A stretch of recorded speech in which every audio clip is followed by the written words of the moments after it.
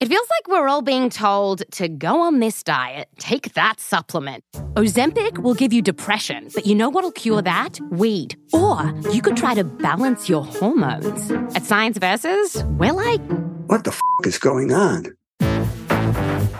Forget the crap online and listen to Science Versus. Just the facts. Oh, and a bunch of stupid jokes. What is a ghost's favorite fruit? Blueberries. That's Science VS. New season out on Spotify soon.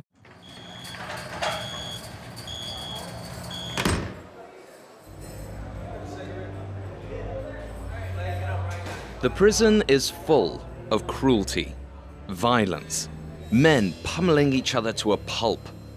The evil is palpable. Inmates and guards alike look like hardened criminals, which makes the inhabitants of one giant freestanding cage stand out all the more.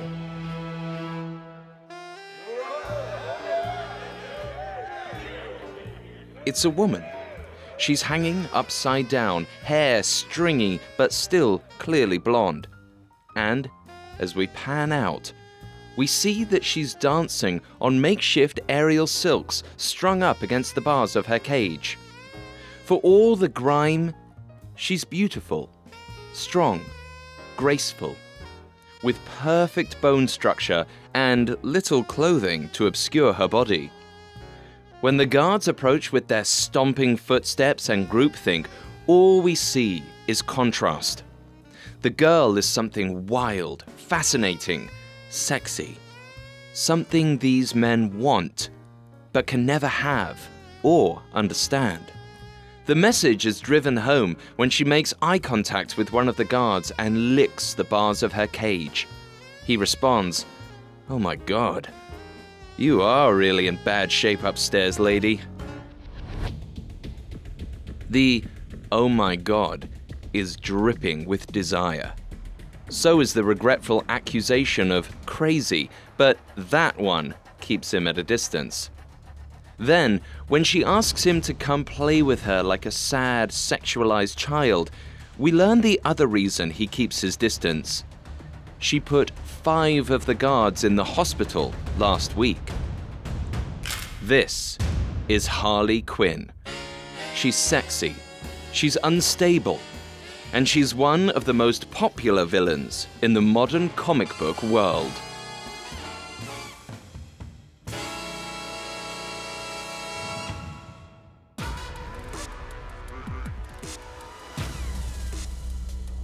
Hey everyone, Alastair here.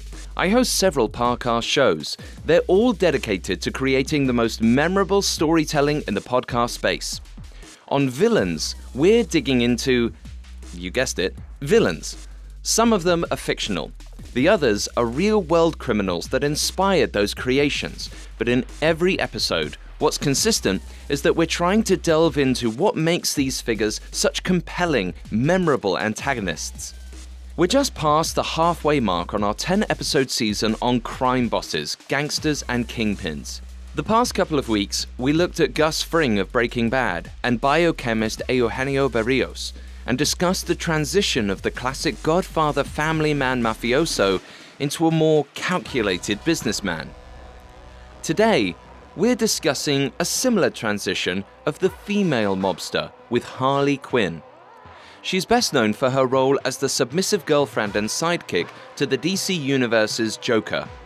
She appeared in everything from cartoons to comics to live-action films since the 1990s, and she has changed with the times, getting more manic and more independent too.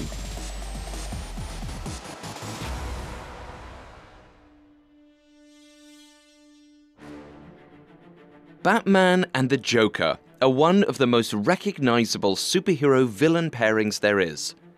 They've been around since 1939 and 1940 respectively, and ever since, they've been an integral part of the DC Universe. Harley Quinn is a much later addition to the mythos. She was created in 1992 by writer Paul Dini and animator Bruce Timm for the show Batman, the animated series. At the time, her prospects for becoming a central DC antagonist were not great. Rather than being a villain in her own right, she was a convenient female sidekick for the Joker. The quintessential moll, or gangster's female companion, she was there as backup.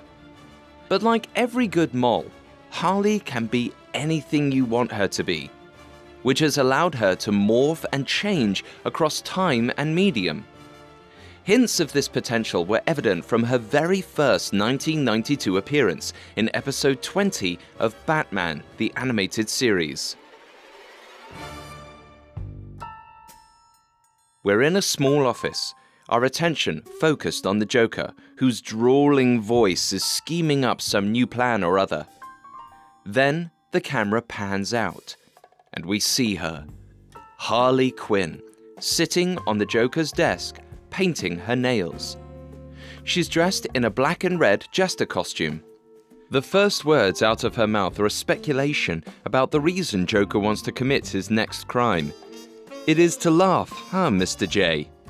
This comes out in a twangy, deep New England accent, a far cry from the Joker's own educated transatlantic tones. She's asking for his confirmation, his approval.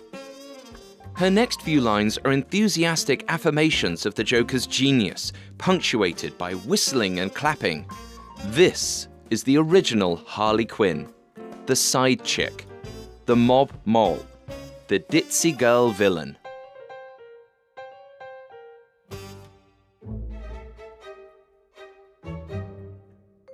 But there's something about just how cheerfully she performs her role that suggests she might be in on the joke. Her name suggests as much too.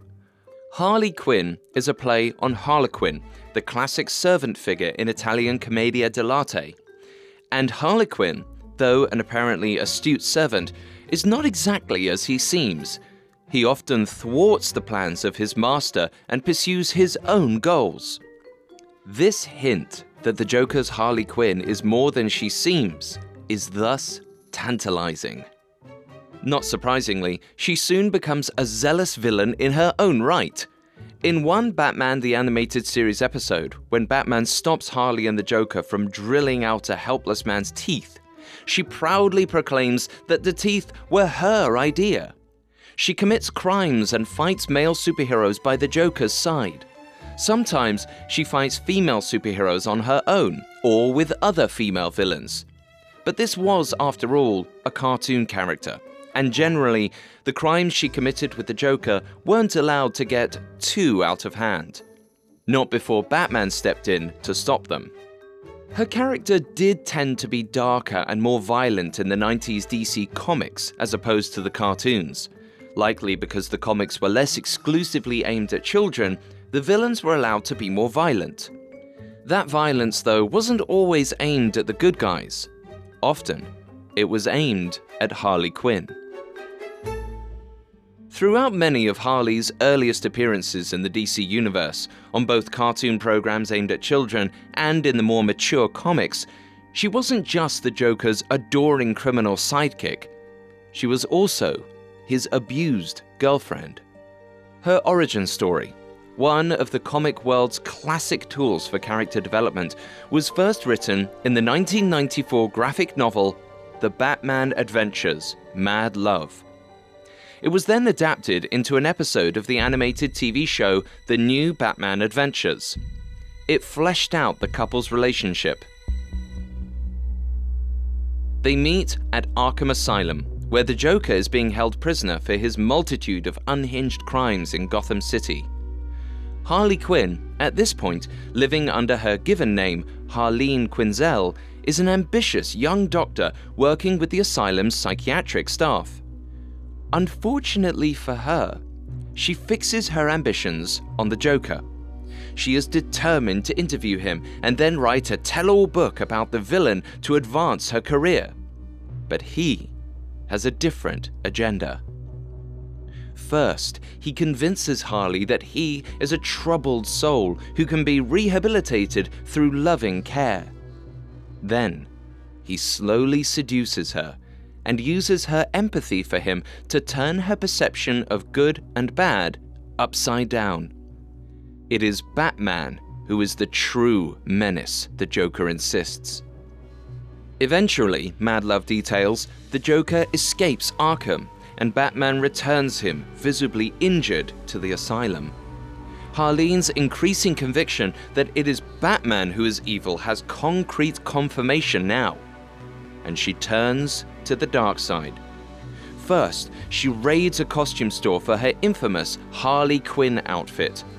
Then, she breaks the Joker out of the asylum. And finally, they go on a crime spree honeymoon, launching their criminal life together. But it isn't all giggles and fun for Harley once she puts on her jester hat. We actually learn this backstory as she sits reminiscing about her past. She's trying to remember better times because right now, her relationship with the Joker doesn't look so good. Already during this storyline, the Joker has aggressively yelled at her, pointing out her stupidity. He has violently dragged her by her jester hat, and he has point-blank smacked her out of his hideout. By the end of the episode, he will have thrown her out a window too. This combination of verbal and physical abuse, all used to control and demean Harley, is a classic example of domestic violence. And we don't only see it in Mad Love. This kind of abuse was par for the course in the 1990s comics and cartoons featuring Harley. In fact, the concept of the abused girlfriend was part of the original inspiration for the character. Creator Tim explained, "Harley Quinn is an instance of art imitating life. A mutual friend of mine and my co-creator Deanie's was stuck in a stormy but non-violent relationship with a guy whose personal obsessions precluded him from returning her unconditional love. Of course, in Harley's case, the relationship is evidently violent as well as, quote, stormy." These 1990s portrayals often show the Joker's abuse of Harley as humorous, all part of the rough-and-tumble world of the Gotham City villains. The Joker is evil and cruel after all. Of course he's a terrible boyfriend. But this aspect of Harley's character means that abuse underlies every crime that she enthusiastically commits with or for the Joker. Her motivations are complex, and all a part of the blinding so-called mad love she has for the Joker. There's an element of this that Harley's creators hoped would make her a universally relatable character. As Deanie put it, "It's happened to me, it's probably happened to you, and if it hasn't happened yet, rest assured that it will." Mad love is when you fall so passionately for a person, particularly the wrong person, that nothing else in the world matters. Through Harley's tragicomic experiences, we catch a glimpse of ourselves in a funhouse mirror, distorted and all too willing to play the fool for someone we'd be much better off without.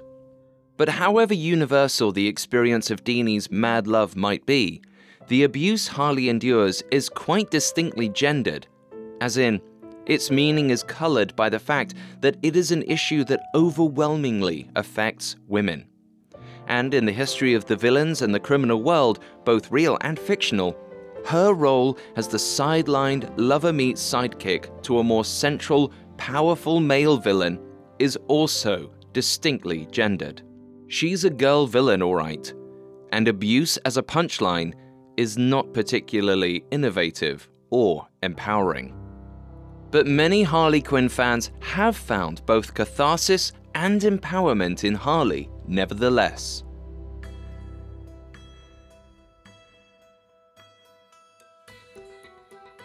In part, that's because Harley Quinn is clever. In fact, she often seems cleverer than the Joker himself, and her fans see that and appreciate it. It's a reminder that, contrary to victim-blaming narratives, just because someone is in an abusive relationship doesn't mean they are inherently flawed. They are simply going through a difficult experience. For instance, Harley demonstrates her intelligence when she, not the Joker, gets close to killing Batman in the Mad Love episode of the new Batman Adventures. She has him strung up in rope, ready to drop into a tank full of piranhas. There is only one reason she doesn't finish off the job. She is worried the Joker will resent that she killed his nemesis, whereas he always failed. And she's absolutely right. Even while experiencing abuse, Harley is clearly her own intelligent, worthy villain. And audiences have to pause and wonder, without that abuse, without her tether to the Joker's absurdist schemes and violent humor, what would she do? Who would she be? Is the Joker the only thing holding her back? Which leads us to another reason many fans have found Harley Quinn so inspiring. As the 1990s turned into the 2000s, some creators started answering those questions. 1990s third-wave feminism was seeping out of theory and into mainstream culture, and DC was no exception. It was ready to let Harley fight her way out of abuse and into her own role as a solo villain, however difficult and cyclical that fight might be. Coming up, Harley Quinn transforms in the new millennium. Now, back to the story. In the 1990s, Harley Quinn emerged as an enigmatic sidekick to Batman's nemesis, the Joker. But as hilarious, intelligent, and villainous as she was, her character was largely defined by an abusive relationship, which left several questions about this jester villain unanswered. If the Joker was out of the picture, who would she be? A peculiar feature of the comic book world allowed for this question to be answered in several ways. Harley Quinn is a DC Universe character, and the DC Universe is extremely broad. Similar to its major comic rival, Marvel, DC is a content machine churning out graphic novels, animated series, live-action movies, video games, and more. It includes scores of characters, who, for the most part, operate in different storylines.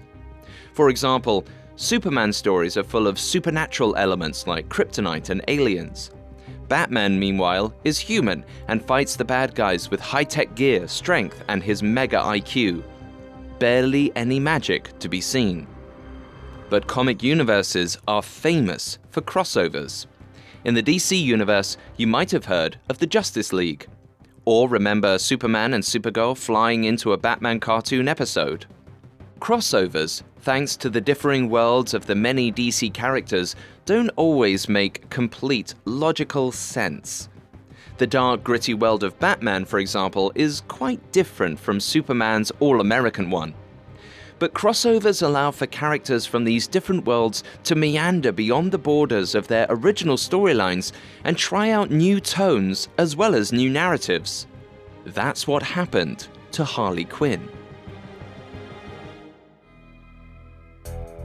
Beginning in the early 2000s, she started appearing in DC storylines that did not belong to Batman and the Joker. From 2001 to 2003, she went solo in her own comic series, Harley Quinn. And in 2009, she became one of 3 female leads featured in the series Gotham City Sirens. These series, no longer distinctly part of the dark world of Batman and the Joker, provided the perfect backdrop for a new Harley, one who was free of the cyclical violence that colored her first decade. The break wasn't clean, as with most breakups. In Gotham City Sirens, Harley decides to kill the Joker and get her revenge for years of abuse. But she can't go through with it. Instead, she ends up breaking him out of Arkham Asylum and getting back together with him for a while. But mostly, the series features her relationships with women. Even in the 1990s, Harley had relationships with other female villains. Fellow Batman villainess Poison Ivy is her long-standing BFF. But in the 2000s, with the Joker mostly out of the picture, these relationships take center stage, an exciting new development that gives her mutual support, whereas once she faced only abuse. She even starts to build relationships with the good guys, or rather girls. In Gotham City Sirens, she and Poison Ivy join forces with Catwoman, a mostly heroic Gotham crime fighter. This is in keeping with a larger shift in her story. As she steps into her own shoes and moves further and further from the Joker, she starts to toe the line between villain and hero. In Harley Quinn, Volume 1, she starts a gang and pals around with Poison Ivy. But at the end of the series, she turns herself in to Arkham Asylum, reluctantly accepting the fact that a life of crime is not healthy. Being good isn't easy. Through Gotham City Sirens, both Poison Ivy and Harley struggle with their new Catwoman alliance, and sometimes betray it, turning back to their villainous ways. Villainy is natural for Harley, and attractive, which is likely why she ended up in yet another series, Suicide Squad, about a group of villains coerced into working for the government. But all these 2000 series contextualize Harley's attraction to villainous behavior with psychology, and they make it a difficult attraction for no one more than Harley herself.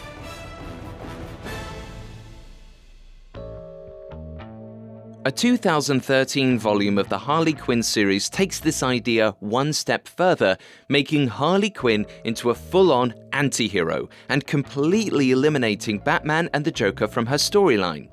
Here, she has returned to her work in psychology and moved to Coney Island, where she is a landlady and plays in a local roller derby league. She also starts an on-again, off-again relationship with her longtime best friend, Poison Ivy, likely inspired by the increasing normalization of LGBTQ relationships in US society and media. But whatever the broader cultural factors that played into the change, for many Harley fans, it boiled down to yet another major and empowering step for their girl, out of abuse and into her own identity. Harley Quinn has definitely changed with the times. But, as we mentioned, when DC characters start crisscrossing between storylines, sometimes their characters develop in inconsistent ways. And that's been the case for Harley Quinn. While in the 2010 series Harley Quinn, she's moved on from both her experiences of abuse and her villainy, she's not so lucky in some other parts of the DC universe. Namely, the 2016 live-action film Suicide Squad, in which she's portrayed by actress Margot Robbie. Although Robbie's performance garnered approval from critics and Harley fans alike, the film as a whole was largely panned. Perhaps in part because it presents a bit of a backtrack for Harley. Rather than the liberated anti-hero of DC's contemporary comics, the film introduces Harley in the scene we described at the start of this episode. She's a federal prisoner, and she's still in love with the Joker. Throughout the film, we do see her building relationships with other villains, exhibiting strength and bravery, and ultimately towing that anti-hero line she has landed on in her comics. She also seems intent on remembering where she comes from, and insists to a fellow villain that he should own his past. But these flashes of real character are contextualized by the overall narrative inconsistency of the film, and an unfortunate tendency to rely on two-dimensional, lazy characterization. In Harley's case, that characterization leans on a dark version of the manic pixie dream girl stereotype. The excitement of her character stems from her kookiness and unpredictability, which is all about an exterior gaze, about the pleasure of the viewer rather than the character herself. And all her drives and desires seem to revolve around her man. This characterization culminates in a confusing scene near the end of the film. The primary antagonist, the Enchantress, fills Harley's mind with images of what she could be if she gives up her mission for the government. This is presumably Harley's ultimate desire, the ultimate temptation. We're in a sun-filled suburban kitchen. It's the morning. Harley's hair is full of curlers, her skin is glowing with health, and her smile is gentle and happy. In her arms is a baby, and by her side is her man, the Joker. But he too looks different. He's clean cut, in a suit. His dark hair is slicked back neatly, and he's bending down to gently kiss another child. This is it, the dream, everything Harley wants.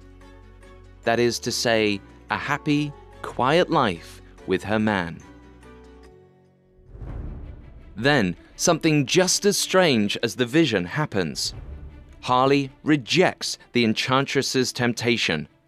Apparently, this is because, as far as she knows, the Joker is dead. The Enchantress is evil, and she is brave and strong enough to stand up for humanity and her villain compatriots in the face of true evil. She sees through the fantasy. There's some of the classic Harley Quinn intelligence here, as well as the strength and independence that she has gained in the DC comics. But considering the way the movie has portrayed her otherwise, it feels a bit like a pandering girl power moment rather than a real commitment to a truly emancipated Harley. Still, Harley's story is far from done. Her iterations just keep coming, and a new 2019 TV show and 2020 film appearance are changing things for the character yet again. Coming up, another Harley Quinn, this time for the girls. Now, back to the story. In the 2000s, the abused Harley Quinn of the 1990s Batman storylines had several opportunities to develop and change. In the DC comics, she became an increasingly strong and independent figure. By calling it quits with the Joker, she was able to find her path as an anti-hero rather than as a villain. In the DC live-action films, her character was more regressive. While it didn't take her back to her mole days, it left her freedom and independence mired in a dark, manic pixie dream girl stereotype, one that seems predicated on male fantasies. But the Suicide Squad character has been extremely popular, and not just with the boys. That's in part because of Margot Robbie's talent at playing the role with charm, poignance, and pizzazz. She leaned into the camp of it all and gave what many critics have called the most impressive performance of the film, leaving room for yet another Harley Quinn. On February 7th, 2020, a new Harley Quinn film opened in theaters, Birds of Prey and the Fantabulous Emancipation of One Harley Quinn. First of all, it's notable that the film is produced by Margot Robbie herself, and that she has been actively working on the film through most of its development. It's also written and directed by women, unlike Suicide Squad. And it features a mostly female cast. That doesn't mean the film won't fall into some of the traps of Suicide Squad and other DC films that have been panned by critics. But long-time Harley fans will likely be happy to see that the film is at least emancipating her from the Joker and getting her a bit more up to speed with the comic book Harley. But the emancipation of the Birds of Prey Harley Quinn may be about more than just losing her man and going solo. Harley herself narrates her life in this film, as in, she's actually doing voiceover narration. That means more agency over her story and a potentially more liberated Harley. We also see Harley working with other so-called dames in Gotham City and building apparently supportive, genuine relationships with them. She tells another character, "You are so cool." And there's no irony there. She's serious. On top of that, Harley is less sexualized, wearing shorts instead of underwear throughout most of the film and a looser top. A small change that signals a deeper shift in the camera's gaze when it's staring down Harley. We're here for Robbie's acting, not her body. As always in the comic world, each new piece of the character puzzle integrates with the pre-existing ones, and then takes its own liberties. But even if the film doesn't bring us home with an amazing live-action Harley, we have another Harley to rely on for the independent, on-screen villain it's teasing. The Harley of DC's new online animated series, Harley Quinn.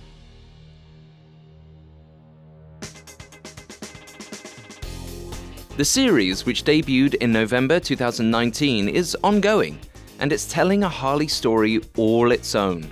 There are plenty of recognizable elements from more recent Harley comics. The pilot shows her struggling to break up with the Joker, and then ultimately making it out with the help of her own internal psychologist voice and her best friend Poison Ivy. Like the comics, the show also heavily features that friendship, using it for both light comic moments and a sincere celebration of supportive female relationships.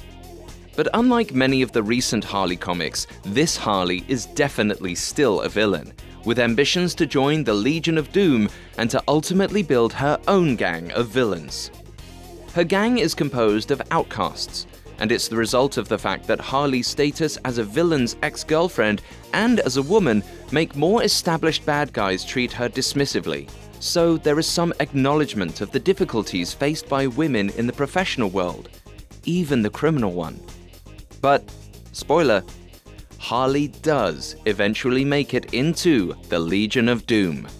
She overcomes the hardships she faces and comes out on top. The show is ongoing, so, like with the 2020 movie, it's impossible to say exactly where it will take Harley Quinn next.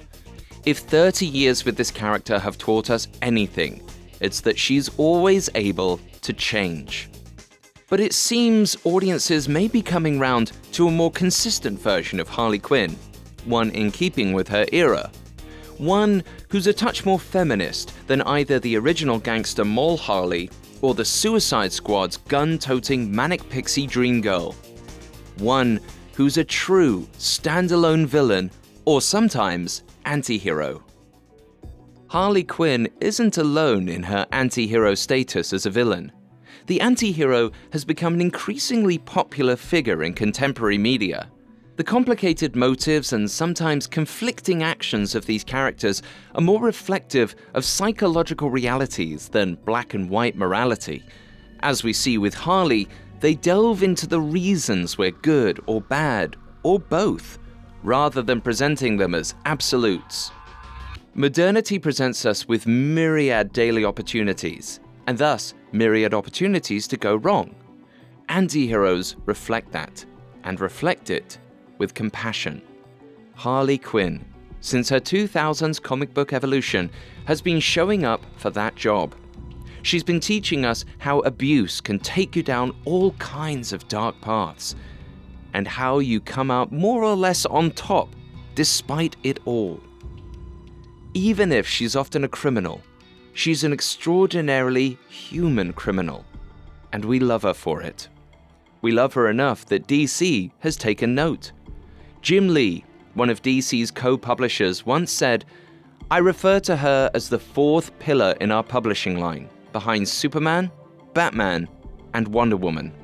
Kevin Canary, vice president of DC Collectibles, has commented, "She's always a top seller and can go toe-to-toe with Batman and the Joker as one of the most fan-requested and sought-after characters."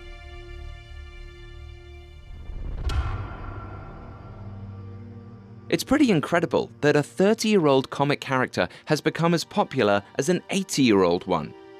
She's a unique thematic package, and one that resonates just as strongly as ideas that have been around for decades longer. Thanks to that, she's here to stay. So here's to more ass-kicking, boyfriend-killing, kooky adventures with the Clown Queen of Gotham City. Real-world female gangsters, however, haven't generally had the privilege of that kind of overt liberation. They have been forced to work under cover of their femininity and hide their power. But sometimes, that secretive strength has made them all the more central to mafia operations. That was the case for Virginia Hill. Next week's villain was widely known as the Queen of the Mob, and sometimes as the intellectual director of Chicago narcotics trafficking.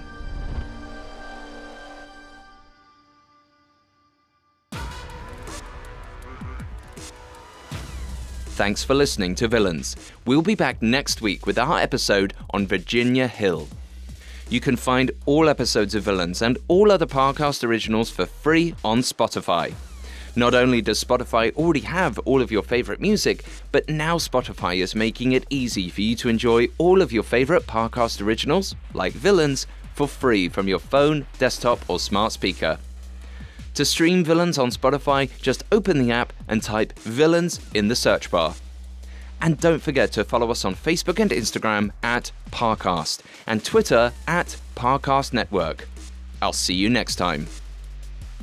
Villains was created by Drew Cole and Max Cutler. Villains is a Parcast Studios original and is executive produced by Max Cutler. Sound design by Kenny Hobbs, with production assistance by Ron Shapiro, Carly Madden, and Erin Larson. This episode of Villains was written by Nora Patel, with writing assistance by Greg Castro. I'm Alistair Murden.